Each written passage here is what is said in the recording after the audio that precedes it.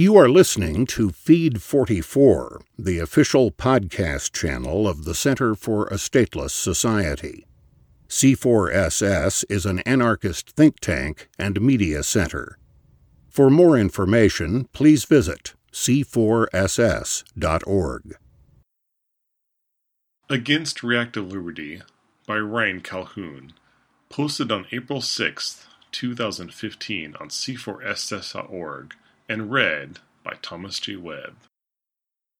You call yourself free? Your dominant thought I want to hear, and not that you have escaped from a yoke. Are you one of those who had the right to escape from a yoke? There are some who threw away their last value when they threw away their servitude. Free from what? As if that mattered to Zarathustra. But your eyes should tell me brightly, free for what? Friedrich Nietzsche, from The Way of the Creator, thus spake Zarathustra. Within the philosophy of libertarian anarchism, there has been a great deal of value expressed of an original nature. This philosophy has been the seat of the most penetrating critiques of political authority that have ever existed.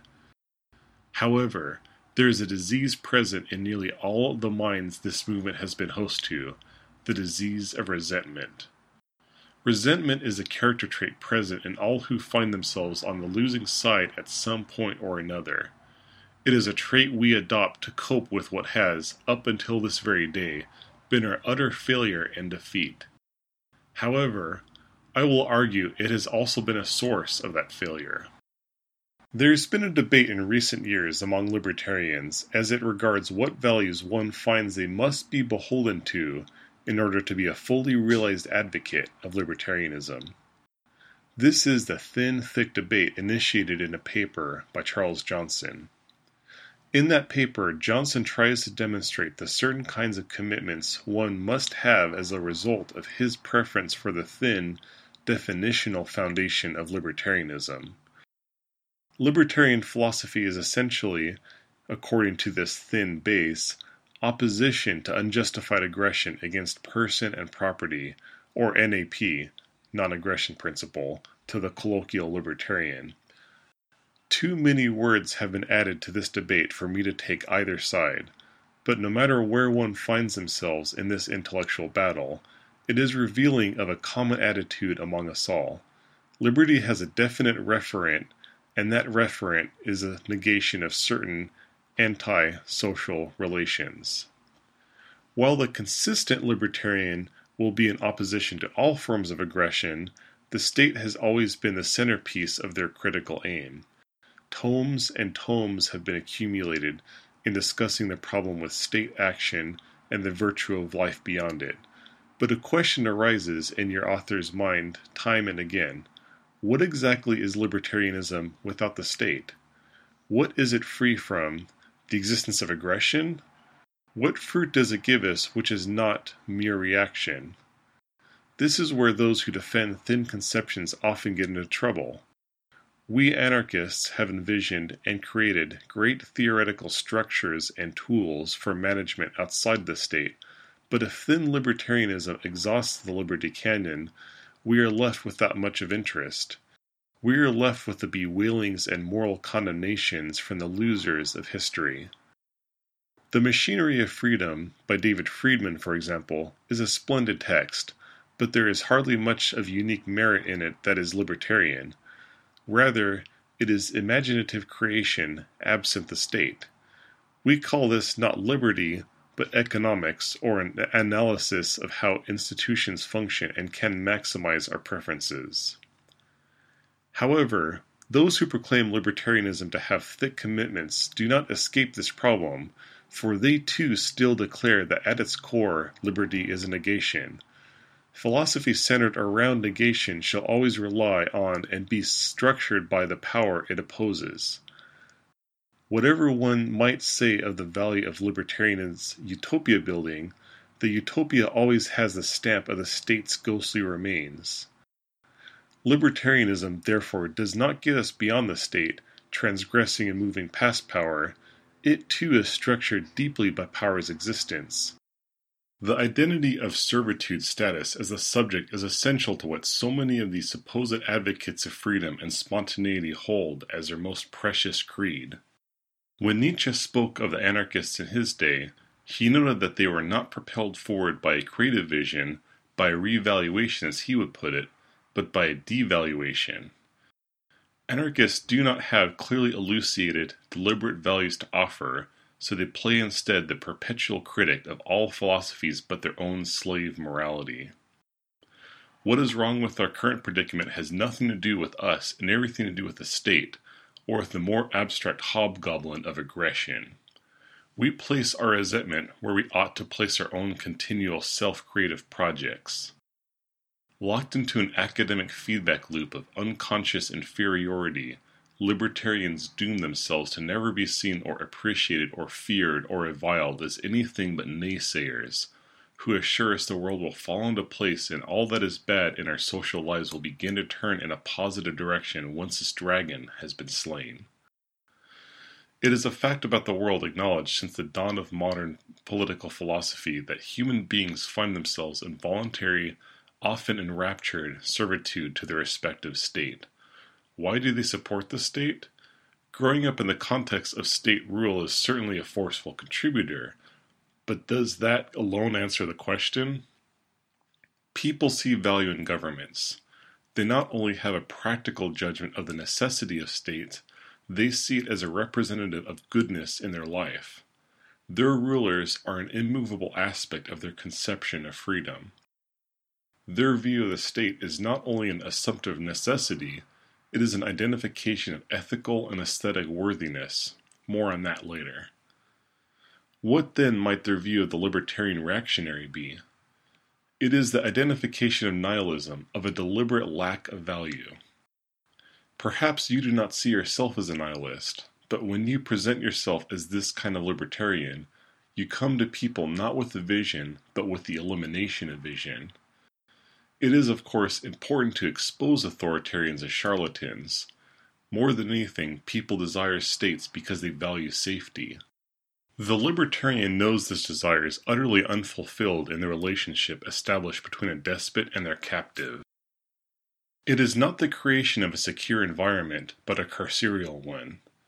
But when we make these proclamations, how foolish we must look to anyone who has attained some modicum of privilege from these power relations. Our words, our denouncements, they mean nothing to those who live with the illusion of armed men in blue and black uniforms as our faithful protectors. So in our negations, we must also create. I do not want the denial of the legitimacy of state power to disappear, but for it to be demonstrated. This has been part of the philosophy motivating Defense Distributed, DD, whose co-creator and public personality Cody Wilson has provocatively demonstrated in material terms the negation of the state through creation. By printing 3D weapons and producing mills that make guns untraceable, DD has demonstrated by the generation of their own value the big lie propping up not only gun control laws, but all law. The lying behemoth tells us that by restricting our freedom, they make us safer. What will not suffice to abolish this lie is an abstract, intellectual denial of it, but by showing the world through their own actions that they are not safe, that the sense of tranquility they experience is a facade. There lays the power, the positive, self-generated value in Wilson's project and the projects of crypto-anarchists like him. Dark Wallet, along with dark web markets for illegal trading, offer up a service. Ghost Gunner offers a service. The Liberator offers a service. They are not meant as a pose against state power, but a direct opposition to it at its own level, and meeting power eye to eye rather than proclaiming behind its back how pernicious it is. People have grown tired, apathetic, bored, indifferent to our railings against the system. What the non-radical desires is not another political tract, another protest, another philosophy paper, but value for themselves. In an interview, Wilson stated, "Using technology to avoid, or as best you can avoid, traditional analysis or mediation of these technical powers and corporations is a good thing, But what I like to add on top of that is a friendly contempt. Really give it to them. Negation isn't enough. When California tried to ban the entire domestic production of firearms in their state, everyone responded as you traditionally expect. They know you don't want it, they hate you, they actively hate you. They're not interested in a traditional conversation like, we want to keep our rights to violence. You have to use technical means of culture and spectacle to actively thwart them. This is a philosophy we need, if any, in our attack on power. It is not a lowly attack, but one which recognizes in ourselves the power to not just beat the state at its own game, but to be rid of the state game entirely. What these sorts of tactics accomplish is to expose the lies given to us as promises and inculcated in us as ideology. We must strike at the heart of the notion that enables voluntary servitude. Our resentment of the state, where does it come from? Libertarians have made this particular institution the sole focus of their criticism because they view it as a prime source, the root of illegitimate power. Without this unnatural aberration on the face of our social lives, domination is sure to be thwarted for the most part, if not totally. In its place will be the marketplace and our own personal connections to one another, unperverted by this vast mechanism of power. Libertarians see power as unnatural and put emphasis on voluntary social interaction as the home of the natural world, free from this bizarre experiment known as the oppressive social control. However, a foundational text in modern political philosophy, Etienne de la Boét's Discourse on Voluntary Servitude, reverses this image of power. Rather than the state originating from a world unlike our own, La Boétie finds the source of state power in the continued obedient, voluntary perpetuation of that power structure in the mind and deeds of its subjects. From this perspective, we see power as a diffuse, dispersed, originating as much from the natural world as from any other human affair. People long for safety, civility, a solid edifice on which to concentrate social arrangements. We accept the state because we accept the state ideology. And this is not simply a criticism of the contented serfs, but of the libertarian rabble-rousers who nonetheless leave the ideological power intact by not truly exposing it. The point from La Boétie I wish to highlight here is the source and the ontological placement of power in our social philosophy. The state is not powerful. The state is a result of an ideology which we all take part in. When the libertarian bemoans the oppressive state as the source of all domination, they participate in this ideological game. They affirm the lie that the state does have all the cards, all the force, all the capacity to govern. The libertarian makes of herself a subject and then wonders why she is subjected. This is the process of resentment. This is the act of willing negation itself, denying its origins, trading off its capacity to the state ideology in exchange for the identity of the helpless. Power is everywhere. The ability to control does not lie in the hands of violent institutions alone, but in our own.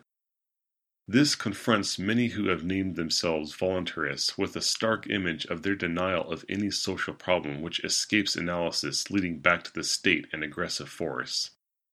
The libertarian is identified often as amoral because they shrug off any and all social questions not pertinent to their anti-state obsession. If women's oppression is not original to the state, it cannot be addressed by their philosophy. In fact, it can if they were to realize that all oppression does not begin in the state, but in the individual and their relations with the world they find themselves in. Power, the ability to affect the world through our actions, is not simply a synonym for oppression. It is a process within all our social lives. It need not and hardly ever is carried out explicitly. Let us get beyond this peculiar form of identity products, this posturing of our victimhood defining our struggle against the state. We are not victims, we are agents. We affirm our own values and declare with them that state power is impotent in thwarting them. This will require a sobering and constant understanding of where the source of oppression in the world lies, among ourselves. Let us fight then for ourselves, and not for the state's ideology, not for any ideology. Creation, not negation, will be the creed of those who side with liberty. Liberty exists so that we may create in it our own projects. Continue the fight against the state, but know that power is everywhere and will not die with it. Power is in us, in the institutions we participate in. Let us utilize it in order to enhance our own lives, whatever that may mean, and leave behind for good the illusion that we are powerless. Don't fight the power, be the power. Be the power that eliminates domination, and which creates in its place more beauty, pleasure, and freedom for it to revel in. In the flames of the state, let your own power be illuminated. You've been listening to Feed 44, the official podcast channel of the Center for a Stateless Society. C4SS is an anarchist think tank and media center. For more information, please visit c4ss.org.